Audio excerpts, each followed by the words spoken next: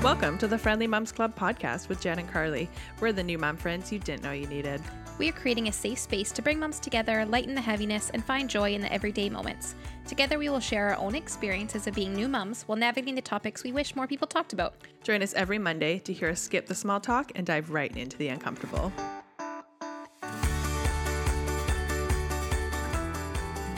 Happy Mom Day, Carly. Happy Mom Day, Jen. It's a beautiful day because we have Jen back in the studio. And Jen is now a mom of two. And I'm happy to be back. Yeah. Yes, it's crazy actually to hear that and to think about that. But so why don't we just save our time talking about the silly things and you just get in and give us an update. Well, so I had our second child on January 17th. Her name is Peyton. And she is healthy and doing well. And I am doing well and recovering nicely. And it's just been chaotic, and adjusting to having two children is crazy. And mad respect to all of you families out there that have several kids. Like, one kid was really difficult, and I don't know how people do this, but I know. And it's been really fun. Over and over again. Getting Bless to them. I know. And like, we're getting to watch the kids interact, and everyone says that. Like, everyone says the first time you see them together, but like, I didn't believe them, and I didn't understand how I could love two children the same. Like, that was a foreign concept to me, but then all of a sudden the baby's here and it all just makes sense. It just happens. Yeah. Like, there's no way to explain it. It just. I know, because you were worried about that. Yeah. You talked about that before. I've been busy. You're like, I don't understand how I'm going to do it. But I guess now you're like, I don't know how it's happening, but it's happening. But that's what I mean. I don't know how to explain it because it just is. And it's biology, crazy. Man. This motherhood thing is wild, I tell you. Yeah. It's just wild. Wildness. And thank goodness for daycare for little Miss JoJo. Because like, obviously when she's home, you don't let her watch TV because we're those moms. But I'm just kidding. Clearly I'm kidding. If you follow us on Instagram, you saw our newest troll. I mean, everyone needs some TV babysitting. It helps. It helps you make dinner, helps clean the house, helps you when you have a newborn that you're trying to feed and your daughter wants to try to help by hitting them in the head. And like, it's good. It is important. And also I feel like, especially kids who go to daycare or preschool, when they come home, it is a nice like wind down, and it's a nice like moment that they can have. And I don't know, maybe I'm just saying that to myself so that I don't feel guilty about using screen time, but hey, you do what you got to do. It also is when Jordan will snuggle us the most. Oh, yeah. She doesn't sit still and snuggle us unless there's TV on. So it's a nice little bonding time. It's good for everybody. There's lots of positives I can think of. It's good for everybody. Is there anything you want to share? So you told us about your new little addition. We're going to do an episode soon about how she came into this world, a little bit about the birth story, and then maybe we'll talk a little bit more about your feeding journey. But is there anything you want to just kind of throw in there today quickly? I don't know. You're putting me on the spot. Surprise! I don't have anything in particular. Yeah. I'll go over her whole birth story, but we had a little bit of a snowstorm, and it was the day of the snowstorm, which if you don't live in the lower mainland, you would joke at the amount of snow that we consider a snowstorm. Hey, that was actually a snowstorm. But it was a lower mainland snowstorm. That was a legit one, though. I mean, people would still laugh if they were from other places that actually got snow. Yeah. We don't know how to function. So it's a memorable day. And it was on the 17th, and Jordan is born on the 17th of September, so we have a 17 thing going on, which is actually kind of fun. And I realized that our anniversary is on the 16th, and Anad's birthday is on the 18th. So we're very 16, 17, 18. Yeah, that's great. Just a little fun numbers thing for you. Anyways, that's me in a nutshell. And I'm slowly turning my brain back on and getting focused back on podcast stuff. So I am just happy to be back at it with you. Back to the real world. And if you want to know, kind of follow along a little bit more on Jen's journey and our journey in the podcast, make sure you're following us on Instagram at the Friendly Moms Club, because we share a lot about our day-to-day lives, and Jen's sharing a lot about newborn life. So if you're curious what 2 under 2 is like, or even just curious about newborns, or you just like us, then make sure you're following us. Or you want to hear about a really hard breastfeeding journey, and you want to hear about all of the mental struggles that come with it. Like, honestly, we like to be vulnerable and share it all. So I feel like the journey of breastfeeding, even just feeding in general, maybe even just having a child, is so much more mental than it is like physical. It's just, there's so many mental factors at play. And this is also a good thing that like mindset really does make a huge difference. And that is something that we have been focusing on lately, both of us, just having our own struggles and big life changes, that we're really being aware of our mindset and how much that can change our experience. So here's our reminder. Say something friendly to yourself. Huge. I actually can't wait to talk about this. Yeah. Because there's so much. I could go on forever about this. But. Okay, I'm going to put you on the spot one more time here before we get into today's episode. Okay. What is, in the spirit of being friendly, what is one friendly thing you can say to yourself to postpartum Jen? Like early days, postpartum Jen, in the trenches, what is something friendly you can say to yourself? Like something you're doing well, something you admire, something you respect, something, maybe you brushed your teeth today, something friendly. Yeah. Though that is a good day when I brush my teeth and I actually brush my hair, which I didn't do today. No, I am just proud that I keep showing up and that I'm doing my best. And my husband and I have this conversation because oftentimes I'll apologize to things like, I'm sorry I didn't do the dishes today. And he's like, well, you need to focus on the positives of what you did do today, not what you didn't do. Like, as long as you're getting up and doing your best every day, like that's what matters. And I have gotten up and gotten out of bed every day. And that has been a huge feat for me, just like actually getting up and I've kept going. And it's just been, I just keep showing up and that's it. It's something very simple, but I'm proud that I'm just still going and I'm doing my best every day. And that might not look like a lot every day, but it is a lot to me. Of course. High five to postpartum Jen. Yeah. And even if you only have, say, 12% in the tank, if you give those 12%, then you're giving 100%. So that's just something to remember as well. Exactly. Because it's really easy in like the sleep deprivation state to then go down the shame spiral that you're not good enough. But you have to like remember the context and your capacity, and you do what you need to do to get through. And you also have a toddler. So that's where things like screen time and TV time come in. And we actually talk about that in today's episode. When you have sick kids or teething kids, that like you have to meet yourself where like you need your expectations to meet the context of what's going on in your life right now. So I also think you're doing a really good job at that, and I'm proud of you and you're kicking butt. Thank you. And I'm excited for you to share a little bit more about your journey. So that will be coming out. Yeah. That was a good segue into today's episode as well, because it's true. Like some days you just only have so much capacity, and especially when your children are sick and then maybe they've been sick for a while, you might not have a lot of capacity left in the tank. And so TV, you have to do what you have to do. And so today we're going to finish off some of the skin conditions and things that we experience with our little ones. And then we're going to go into our tips and tricks that we found when you have sick children and things that we found, helpful. That you can do, for sure.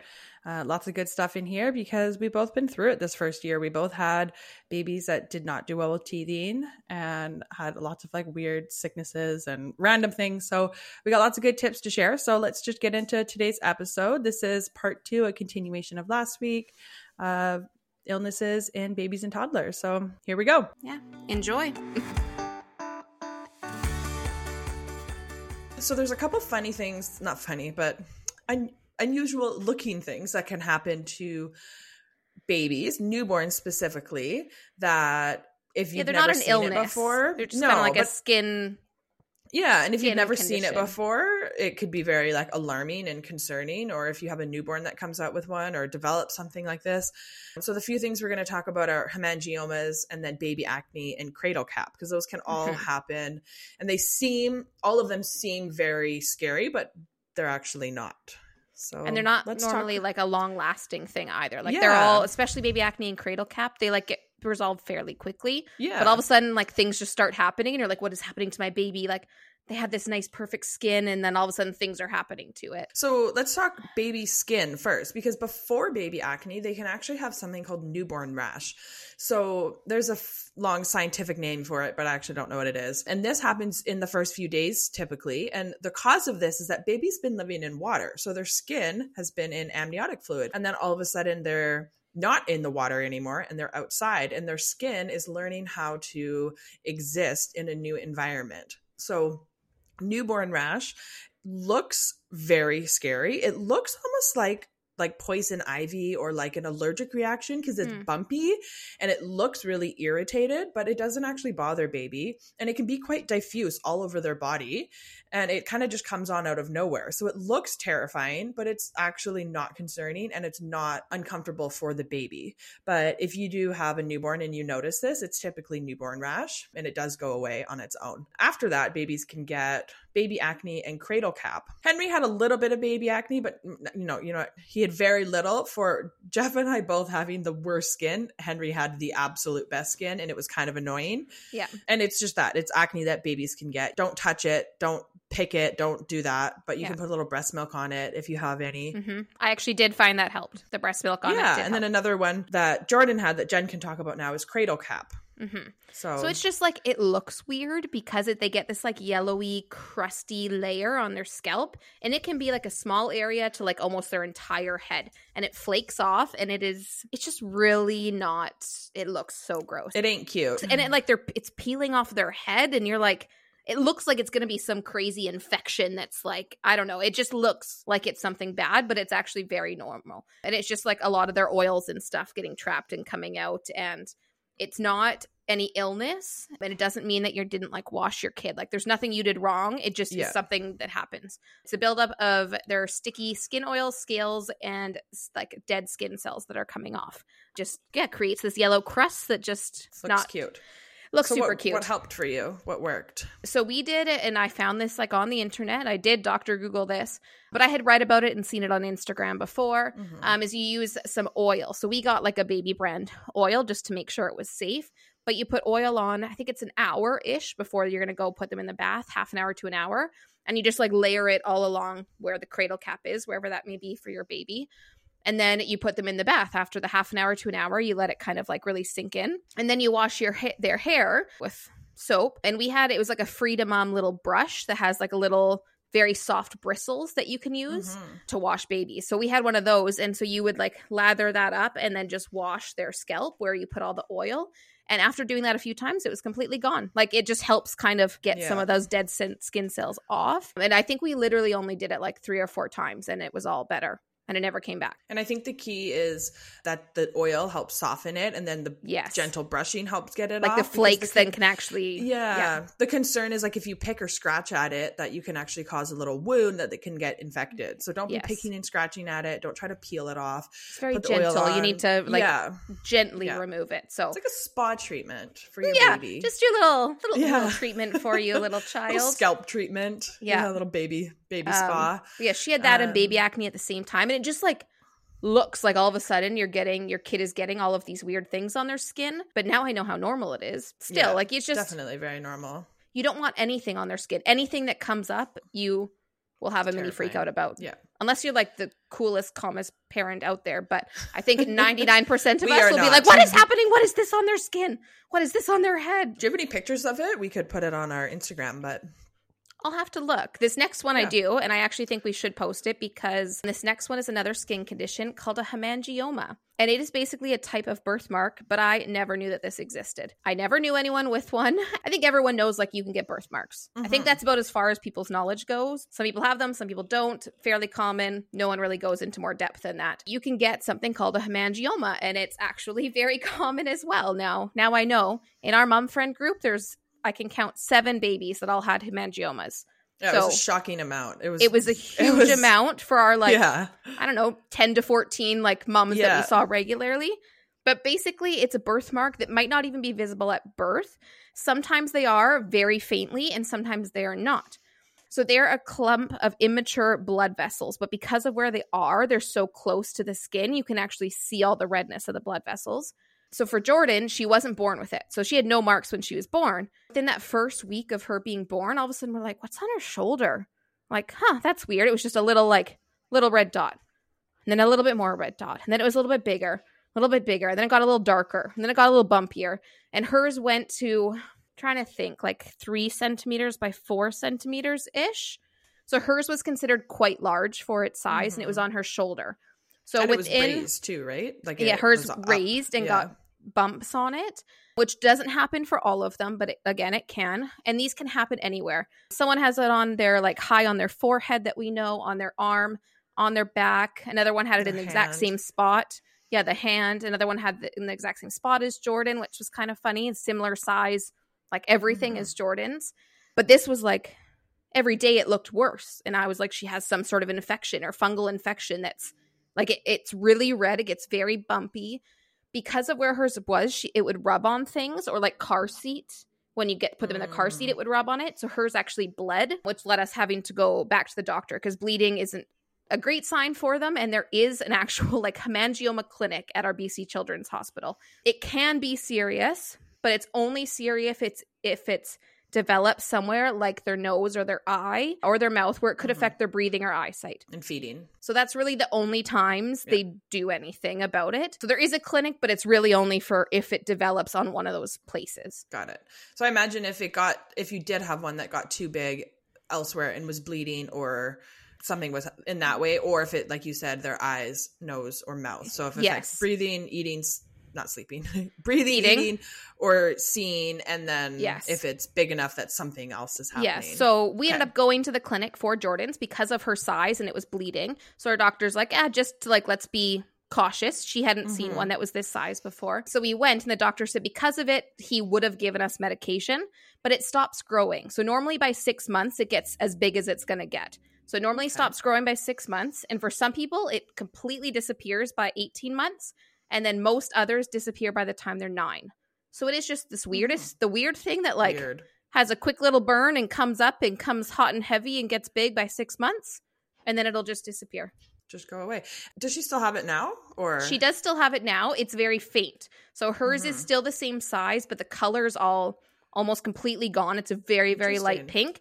And some of the middle part is gone. So it kind of is like a donut. It's interesting. Now. I'll try to get a few photos so you can see the progression. I know so many people that have had one now. I'm like, just a hemangioma. Like, I know what this thing is. Again, when you see something on their skin, it's just looks scary. Yeah. Definitely another one of those things that looks more scary and complicated than it actually is. You think it's some sort of infection that's growing. What's the name for it? Isn't there a strawberry rash or something, or a strawberry? I think people call it a strawberry birthmark, but I think technically a strawberry birthmark is something different. Oh. Because then there's stork's bite that they can also get. Yeah, Henry actually had those. And that's very common. Another type of birthmark they can get, which is I think people talk about it, right? They know more about that one. Whereas hemangioma is just like, and they look caught me from nowhere. I had no idea what it was. Henry had a stork bite, and then there's which is very common in like little Caucasian, like fair-skinned babies to have stork bites, especially it's genetic. So like all of his cousins have had them around their eyes and between his forehead, which that one went away, but the one on the back of his neck is still there. And interesting enough, my husband and all of his brothers have ones on the back of their necks that didn't go away, but the face ones did go away. You can only see it a little bit between his eyes when he gets cold. So another one that babies can get if they have darker skin, so common in like Southeast Asian babies, is congenital dermal melanocytosis. And that's just dark blue or gray spots that commonly appear like on their bottom and their legs, and they can look like big bruises, but they're another type of birthmark that babies can get that do go away. Those ones are present at birth. I don't know if they get worse or not. I just know I've seen a lot of babies with them. Yeah, so there's lots. There's so many things, so many different skin conditions, and then also just like illnesses and infections that they can get that are actually fairly common, and a lot of people experience them. But we are here to empathize with you that it is scary. And no matter what anyone says, like, we can normalize it till the cows come home, but like, it's still going to be scary for you. You're still going to be like, do I need to go to the hospital right now? And every time we've gone to the hospital, a doctor has always said, trust your gut. Like, if you think that you need to come in, bring your baby in. No one is ever going to be mad if you are concerned about your baby's health. And we've been told this by so many ER doctors that you believe it, right? Like, it's normally you feel bad for going to the ER, like you're wasting their time unless you're dying, right? Every ER doctor we've had has been so nice. And it's just reassured me. They're always just like, trust your gut. Like, if you think you need to come in. Like, yes, there's nothing we can do to help your baby today. And it was good. We checked her out. You know, we checked her airways. We did an x-ray. We know this. Now you can go home and rest easy. It's going to help your anxiety. It's worth it for the peace of mind. Yes. And no baby had ever been seriously injured by taking them to the hospital when nothing was needed. But babies have been injured or hurt by not going in when there had been signs. So trust your gut. If you go in and they make you feel silly, tell them to kick rocks. Yeah, that's a bad doctor and hospital staff. In labor and delivery, when people come in for like kind of benign seeming concerns, or if their baby's not moving, we are so grateful and happy that they came in. Like, we do not care. We want them to, instead of sitting at home and being stressed, or the alternative, something bad happening. So it's the same principle. If you're worried enough to even consider going, just go. And like, look at other options. Maybe go to your doctor's office if you can, and urgent care. But if you have to go to the hospital, clinics, just go. And our healthcare system, at least here where we live in Canada, there's so many challenges into getting like appropriately timed treatment. And we rely on our emergency rooms for things that aren't emergencies because we don't have other options. So it's very frustrating. Yes. You do it. Go in, get the care. And this kind of jumps us into the things that we found helpful. And one of them is that here in BC, we have a number called 811. So 911 is what you'd call in an emergency. 811 gets you in contact with a nurse, the easiest way to explain it. But you can call 811. You can be connected to a registered nurse, and you can go through their symptoms. And they'll go through some checklists and ask you questions. They'll ask you probably to take your baby's temperature, if depending on what you're saying is the concern. Or we did it with a fall Jordan had, because those happen, right? And we called, and then they go through some symptoms. Is she vomiting? Does she have a mark? Is she bleeding? And they'll help you determine if it's worth getting medical attention. And sometimes they'll say, go to the ER. Sometimes they'll say, hang up, call 911. Or they'll say, you should call your doctor and try to get her in within a few days. Or you should go to urgent care, and they'll tell you where the nearest one is. And it is such a good resource that we have here. So especially if you're home alone and kind of going into that like spiral and not knowing what to do, they're normally very good and calming and reassuring, and will kind of help you be like, based on what you're telling me, like they can't obviously see your child, so they can only go off of what you're telling them. This is an appropriate, course of action. So it's a very good thing. If you don't have that, or if you don't know if you have that where you live, I would recommend looking it up and seeing if there's any type of nurse hotline that is available to you, because it's a very good like first step to take. One of the recommendations, it's like either stay home, seek medical treatment, and like what level of medical treatment. And if they are telling you to stay home, they actually give you some recommendations on what you can do. Yes. So what symptoms to look for, when you should go to the hospital, what treatments, at-home treatments you can do. And I found when Henry had like a little tummy bug at one point and he was throwing up, and we called 811 because he was only like maybe like 6 months. We're like, I don't know, is this a concern? So we called, and they told us like exactly, they said, stay home, these are the things to watch for, this is when you should seek medical treatment, and this is what you can do at home to keep him comfortable. And I was like, I know I'm a nurse and I know these things, but when it's your own child, you don't know those things. Nope. So even if it's your fourth kid and you're like, I've been through this so many times before, why don't I remember? Like, it's normal to just kind of, it's different when it's your own kid. So it's nice when somebody literally tells you, based on what you're telling me, this is what you can do. Everything's going to be okay. It's the reassurance you need. I had to also call them because I accidentally, not overdosed, but I gave too much Tylenol. Yeah. I bought Tylenol in the States, which is a different concentration than infant Tylenol in Canada. So there's different amounts you have to give. I got a little bit confused which one I was giving and which syringe I was using. Anyways, long story short, I ended up calling them, and they said, based on what you're telling me, like, there is no concern. However, would you like us? We can patch you through to poison control, and you can just double check with them. Like, what we're seeing based on the numbers, and they did the math for me, you're good. So they just patched me through. Someone answered right away. It was like, oh yeah, no, you're good. Like, what they tell you on those boxes is a lot lower than what they actually could consume and would overdose on. So there was no concern in my situation, but they were just so good and knowledgeable. And I didn't think about poison control. I just was like, too much Tylenol. Like, that didn't even cross my mind. I don't know if I've even told you this, but we actually had to call poison control the other day. So I'm glad you brought it up. This is a good adding that to your list of things. That's a thing, right? Yeah. Yeah. We were at my parents' house, and Henry got into the mouse poison. Parents of the year. No. Jeff thought that he was playing with dog food because my aunt was there with her dog. And then like 10 minutes later, my mom was like, no, that's mouse poison. I was actually having a nap. So Jeff came up like literally having an absolute meltdown. Like the worst way to wake up from a nap. Exactly. I had just worked a night shift, and then he came up and was panicking. So I was like half asleep, and I was like, call poison control. Cause like, we don't even think he actually ate any of it. He was just playing with it. So we like washed his hands. I'm like, call poison control. They're very knowledgeable. I know they can be very helpful. From when my friend told me her kid drank nail polish remover and she called, and they were very helpful. They were very nice. So yeah, it was a cellulose based one. It was actually, he would have had to have like a significant amount to cause any issue.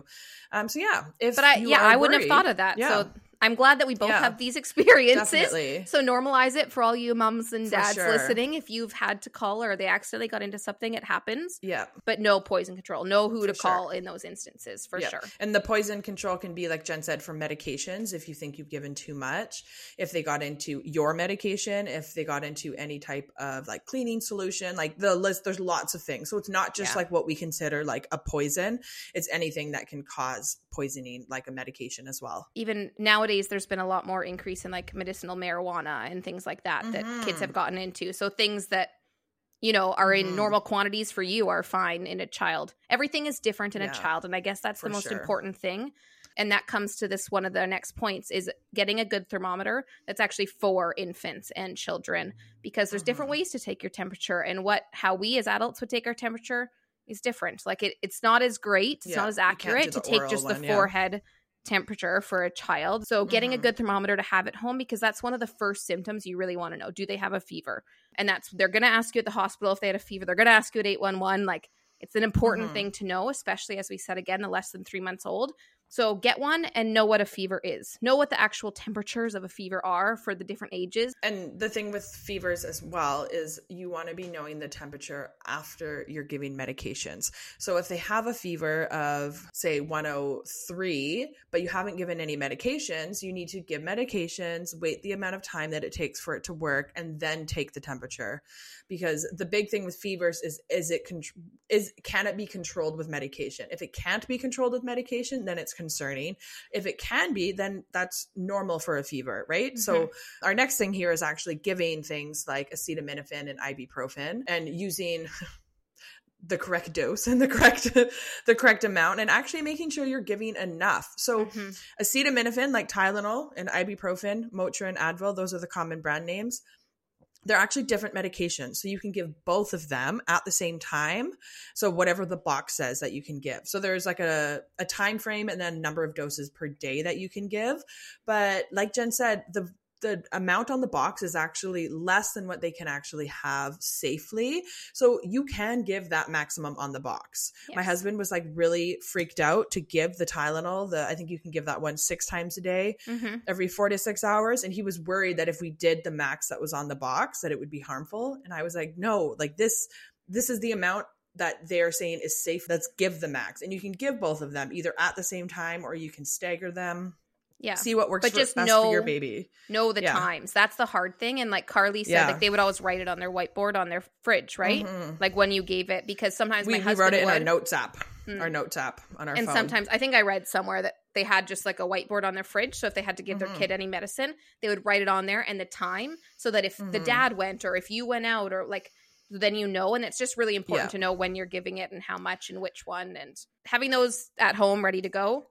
For sure. Yes. Making sure you have them. And then also with writing them down is, when you write them down, you can also calculate when the next dose is. So you can actually anticipate when you should be giving the next dose. Because if your kid is really sick with a high fever, you don't want to wait. It's like when you're in pain, you don't wait for the pain to get worse again. You want to be proactive and prevent it from worsening again.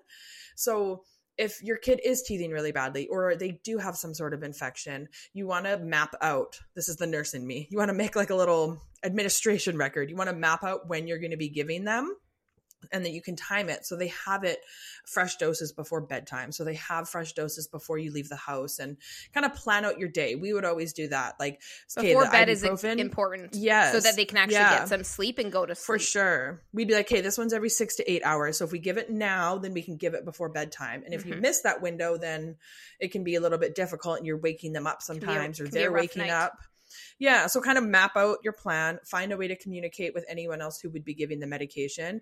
And you can give the maximum dose that's on the box. And you can also give ibuprofen and acetaminophen at the same time. Yes. Nurse tips. Yeah. Some And other kind of natural. Don't wait. Yeah. Sorry. Yeah. Yeah. No, don't wait.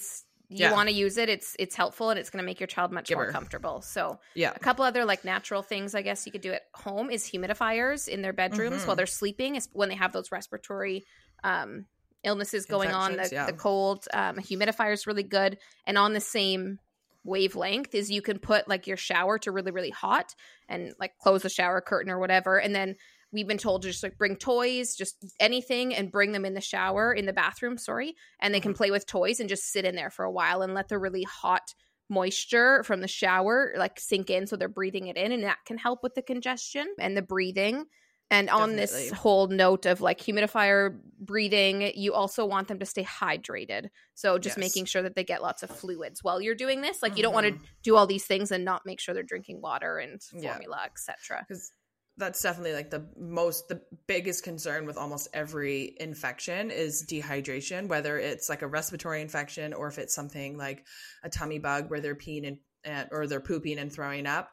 The like most common complication is dehydration in babies. So whatever they're struggling with, find ways to get them hydrated, whether it's frozen popsicles of like Pedialyte, frozen breast milk or formula popsicles, and like maybe even things you wouldn't normally give, like actual popsicles if your kid is old enough. Like sometimes it is more important just to hydrate them than after a certain age. They say like start giving apple juice, like things just that have some more calories and some more substance to them. And then for us, the main thing is like we went back to the newborn tricks. We brought out the carrier, more bottles, the soother, contact naps, co-sleeping. Like we literally, when your kid is sick, it's like you have a newborn again. And you have to then go back to those like original soothing techniques. Like what works. We sang so much. Lots of that. Oh, and played a lot of music. Thing I was gonna say, lots of TV time. We needed a distraction. We couldn't just like let him sit there and be miserable, and like he needed something to distract him. And sometimes he didn't feel like playing. So something that really helped for us was just having something gentle, like Miss Rachel or Doggyland, or even like just we put on like Christmas music videos when it was the holidays, just something on the TV to help. Because there's just no judgment here. No judgment. If you need this to get through the sickness and the illness, infection, whatever's going on when they're not feeling well, you do. No judgment from us. And you might feel guilty some days. Yes, this is something that you got to talk to your mom friends about, because really this is normal and we're all doing it. We are all doing it. Like we really are. Whatever and like is ask going to them work. What their tips are. Yeah. See what works for them, especially if they have older kids. And there's often things that you would never think of, like Pedialyte popsicles. Like a lot of people have never heard of that. And then they hear it from a mom friend. And it's also just nice to know that like other people have been through it. So when Jen's daughter Jordan got hand, foot, mouth, she posted about it on our Instagram. And so many of you guys wrote in and like really helped reassure her that like, yes, it looks really scary, it's uncomfortable, we've had it, we're either going through it. And I think it made a difference. It made me feel a lot better about it, and just to know a bit more about what's come. People sent pictures and like how it progressed, how long, like I just felt a lot better about it here, getting all these messages. So it was very appreciated. For sure. And then on that note as well, if you're in the trenches, you're back in the newborn days, you have sick kids, teething kids, definitely, one, don't feel guilt and shame over whatever you have to do. And two, ask for and accept help when people offer it. It is so hard for moms to accept help because society tells us that then we're weak and bad moms if we can't do it all on our own, which is absolute BS. So ask for and accept help. Just do it. I mean, for you, like your husband stayed home from work a few days because Henry wasn't sleeping at night. And if you don't sleep and you have him all day while he's at work, like it's just, you will definitely, like it's not good for you. So you guys would trade off with the co-sleeping at night and then being with him so you could sleep during the day. And like, so if you have to be like, no, you got to stay home from work, or hopefully they offer, it would be ideal. But like if you have to ask and be like, no, you got to stay home from, like I can't keep going on this zero sleep and this, like ask for help. Hopefully your parents, or you know, if you have family or close friends, whoever your little village is, like You might need For some sure. help when you're in the trenches of them being sick. It is very, very hard. It's like the newborn days all over again. It And really if you have is. It's a good point. Yeah. If you have a mom friend who's like really going through it, we've said this before, but like instead of just saying like, let me know what I can do, give them a couple options. Say like, I can drop off groceries, I can drop off meds, I can drop off a meal, like give some options. And then that way they don't have to think of something, because maybe they don't even realize, oh crap, I'm almost out of baby meds, or actually you're right, we don't have any food in the house, or you know, it's like when you actually offer specific things, it's a lot easier to say yes to them when you are the person being offered to. Okay, like I can do X, Y, and Z. Which one is best for you right now? Like what would be the most help? And we've said this before, but Carly did it to me the other day, so we'll talk about it again, is that like sometimes you just need to vent. And so Carly's like, what mode do you want me in? Like, do you just want me to listen? Do you want me to give advice and have a game plan? Like what kind of mode do you need? Like, do you need actual help? Do you just need to vent and have a safe place to do that? Do you need me to determine the next steps, right? Like, I was ready to Google for you. But you can ask them, like, you know, what do you need from me? Like, well, how can I actually support you? What do you need right now? Like, do you need me to look for open clinics and open urgent cares and phone pharmacies for you because you can't find the medication? Like, do you need me to go get you Tylenol and bring it? Or are you just venting because life is hard? Like, see what they need and be there. You just want your feelings heard and you just want people to listen, and then they go into like fixer mode, which can also be helpful when that's what you need. But when you don't need that, you're like, shut up. It's just, it's good to know what they actually need. Anyways, we could talk about this so much because it's such a... We could. There's so much Clearly we've been through it. And we have been through a lot. And everyone warned me, your kid is going to get sick a lot. Oh, you'll have a kid. They'll start daycare. They'll be sick a lot. I was warned, I don't know how many times, yet I never believed it. I never truly let that sink in. And now that I've experienced it, I was like, wow, they are right. Like, this is hard and this is a lot. And it's a hard part of motherhood that I don't think gets talked about enough. And it can really affect your mental toll and your mental health, especially if it's in those first few months that they're getting sick and you might already have postpartum anxiety, depression, stuff like that going on. And then they start getting sick. Like, it's been very hard for me. And I have been going through depression and anxiety in my pregnancy and dealing with my PTSD. And so my mental health's been especially bad right now. And dealing with Jordan being sick, she's had some weird symptoms. And I'm like, this isn't the normal cold stuff. And like, then they're telling me, oh, her hand, foot, and mouth isn't normal. And they're throwing out words like meningitis. And then I'm Googling and it's been really, really hard. So we just really wanted to talk about all of these things that are good to help, and just to help reassure you that like it's scary and it's okay to be scared. It's okay to, you know, be overwhelmed. Ask people for help, accept help. Like, this is happening to all of us. We are all in these trenches. I don't know. Every mom we know right now has had a sick baby in the last 2 weeks. Pink eye, pneumonia, you know, colds, RSV. What else? Hand, foot, and mouth. A couple have had hand, foot, and mouth. Like, there's just been so much going on. So many viral infections too. Ear infections, you name it. A few have been in like BC Children's Hospital for a little while. Like, a few have been like really needing medical help. Hopefully this was helpful and you learned something, or it made you feel a little bit like, okay, I got this, or I know what to do if I'm feeling overwhelmed, or what to look for. And don't just Google everything, because it'll find a reliable source in your area. So the CDC is really lovely. For us, we have the BC CDC, and we also have HealthLink BC. Find something that is reputable. Some people don't like the government, but some sort of government agency to get your information, and use that instead of Dr. Google. Yes. Talk to your friends. Find out if you have like a nurse hotline, who to call, poison control if you need it. Like, what resources do you have in your area, and just have that on hand so that you are prepared if anything happens. We'll link the sites that we did use for some of those definitions there in case you want to look it up more. And that'll be in the episode description. But thank you for joining us today. And we hope you have a happy Mom Day, and we wish you all good health for you and your children. No sickness in 2024. Yes. Which... less sickness in 2024. Mild sickness in 2024. There we go. All right. All right. Well, happy Mom Day. Happy Mom Day. See you guys next week. Bye now. Bye.